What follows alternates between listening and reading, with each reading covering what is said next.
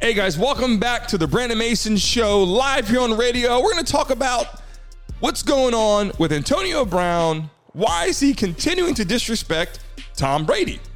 It doesn't stop. And this is someone now he's played ball with, he went to battle with, and Tom Brady opened up the doors and said, look, come on in and play for my team because you're going to be a weapon. And he was. Antonio Brown was a great player. But as you noticed, every team he's played on, he's had issues.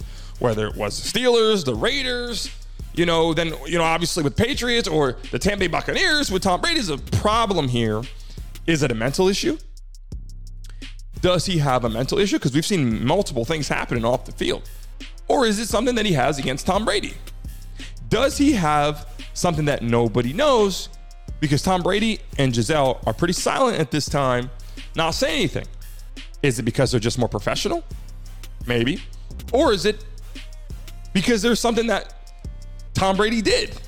Maybe, Antonio Brown has secrets that are in the closet that nobody knows yet. The truth is, it will come out because everyone is continuing to reach out to Antonio Brown and say, what is going on? Why are you posting this content with your former teammate's wife, especially during a divorce?